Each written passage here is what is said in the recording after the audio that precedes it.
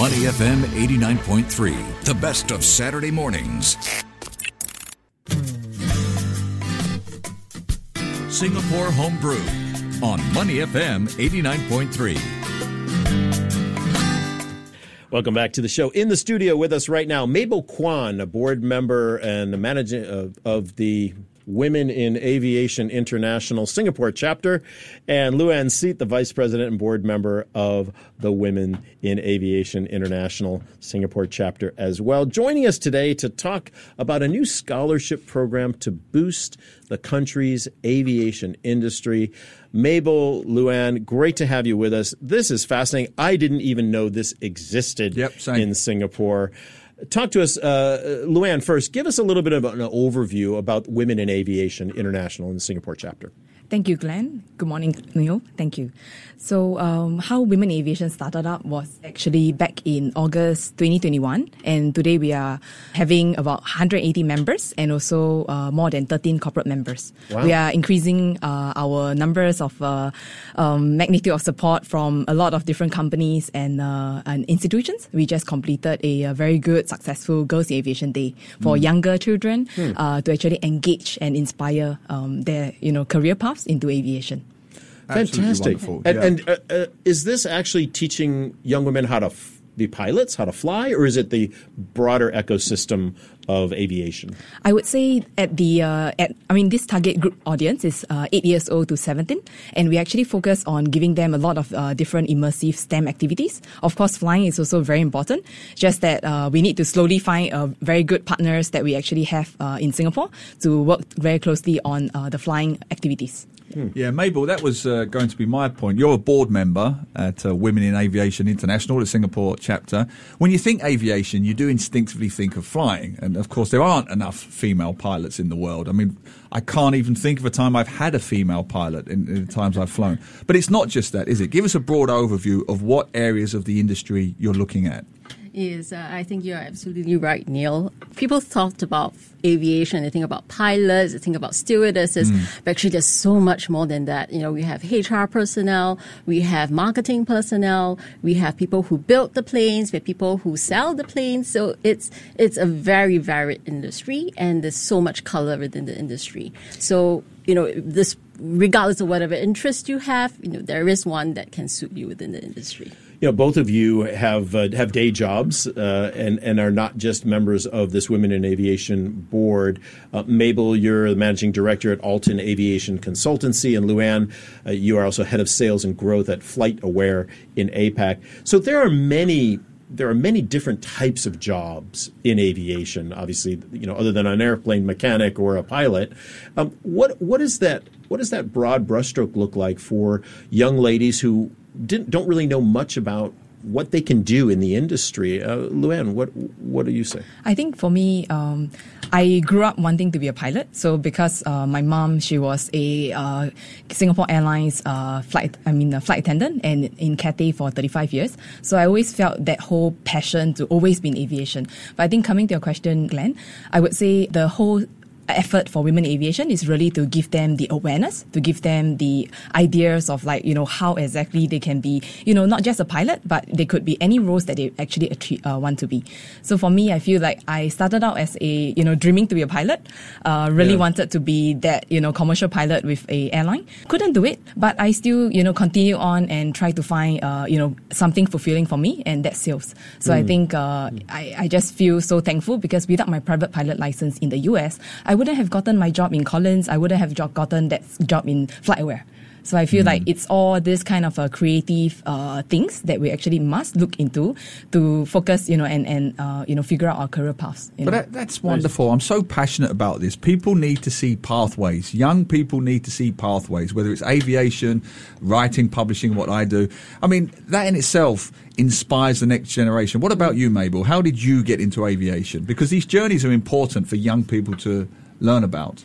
I think, for myself, I wasn't like Luann. I didn't have a lot of exposure to aviation. I think at that point in time, coming from a humble background, flying was something that was out of the world for me, not imaginable. But in school, there was, recruitment from aviation companies. Very fortunately, I joined one of the best in Singapore Airlines, and got started on my aviation journey. And I didn't actually start as a pilot nor a stewardess. I started in the planning department where I bought aircraft. So that piqued my interest, and slowly that built a pathway for me. But, it wasn't a deliberate effort on my part. It was just the interest just grew, right? Because there was so much to learn within the industry. Everything is a little bit of an ecosystem within the industry. You have designers, you have salespeople, you have finance people, many ecosystems within the aviation industry. Yeah. So I think at Women in Aviation, what we aim to do is we don't want to leave it by chance, to chance. We want to make sure that young girls, with an interest in aviation get the chance to experience what the industry is about, get a chance to talk to some of the members within our organization, get a chance to network with them, and also take part in our programs, right? And they have a journey that can accompany them for the rest of their lives. Talking with Mabel Kwan, who is a board member of the Women in Aviation Singapore chapter, also director at Alton Aviation Consultancy, and Luann Seat, the vice president and board member of WAISG, head of sales and growth at Flight Aware in APAC. And, a friend of mine who used to live in Singapore and now lives back in the States actually designs airplane interiors for private jets. Wow. Cool, right? Cool. And so you think of a person who's an interior designer or a designer and having this kind of relationship with the airline industry in something that you would not have thought of before. When we talk about barriers to entry for some of these young women who are trying to get into or maybe haven't even considered this field, what does that look like? Where are they finding the stopping points where they're not able to get into some kind of business in the aviation industry? Is it an old boys network that keeps them out, or is there a possibility for them to get in? I think, globally, we are looking at less than 20% of female participation in the aviation companies as a form of female workforce participation. And this is much lower compared to the other industries. Yeah. If you look at the senior management level, the figures are even more stark. Less than 20% are females in the senior management team versus above 30% in some of the other industries. So there is a barrier. I think it comes from historical perceptions of aviation and who is fit to be an engineer, who is fit to be a pilot. But the world is changing. A lot of our corporate members actually recognize that diversity and inclusion is very much a part of a talent pipeline and a part of their people strategy. Yeah. And Luann, I'm guessing that's the reason for Women in Aviation International's existence. I'm just curious to know myself and for our listeners, what's the background of this? Where did it come from and how did the Singapore chapter get set up? So what happened is our founder, which is also the president for Women in Aviation Singapore, she's a very good friend of ours, Marie-Louise Philip. So she actually was part of another organization in the US, much more elite. And me and her, we were, she actually had this idea to find something that had the least lowest barrier of entry. And literally everyone, our membership is just $49 for the whole year. You can do a lot with just spend more than that on lunch someplace, right? Correct. Yeah. So what we see is that when we look at each other, and I also, personally, tried to find certain form of networks as a female person trying to get into the aviation industry, it's just so challenging because you don't even have such a ecosystem or don't even have such a network. So Marie-Louise's idea was really to form something like this. And when she picked up the phone call, she said to me, I want to do something like this. And I said, well, I'm going to do it. Whatever you want to do, I'll just do it. And since then, we started and founded with 24 founding members, very, very notable and reputable leaders. And then we continue to grow on that momentum. And literally earlier this month, we actually are so proud to have the Minister of Transport, Mr. Chee Hong Tat, to really advocate and be our guest speaker for the gala dinner, where we literally raise all the funds for a scholarship program next year. That was going to be my question. What does the Singapore chapter actually do? Once you have these funds, where do they go? Actually, we aim to have touch points, right, on every part of a woman's journey in aviation, from before she joins the industry to when she first joins to when she's a more seasoned leader. So before she joins, we have a flagship outreach program called Girls in Aviation Day that Loan was talking about just now, where we expose and inspire girls from ages 8 to 17 to the aviation industry. And when they are in tertiary education, that's where the scholarship program comes in, to give them the financial support, but beyond that, support through our networks and programs, such that they can develop even further in an industry. And when you just join as a young executive in aviation, we have a mentorship program where we link you up with mentors who are senior leaders in the industry, and they can guide you through the development process as you move up, the hierarchy. How much is the scholarship that you're giving, or scholarships? We're going to start with the funds that's been raised from the gala dinner. Yeah. That will enable us to provide for 1 year's tuition for one student in a tertiary education. Oh, that's wonderful, good. Wonderful. Yeah. Luann, let's bust the myths. What are some of the careers, the varied careers within the aviation industry that women could actively be a part of, like you two? I think, to be honest, as long as the women or, the workforce actually have anything that they want to do, there is no stopping the ladies and no stopping our members. So what we also feel very proud of is that within Women in Aviation, we actually have 10% of male advocates.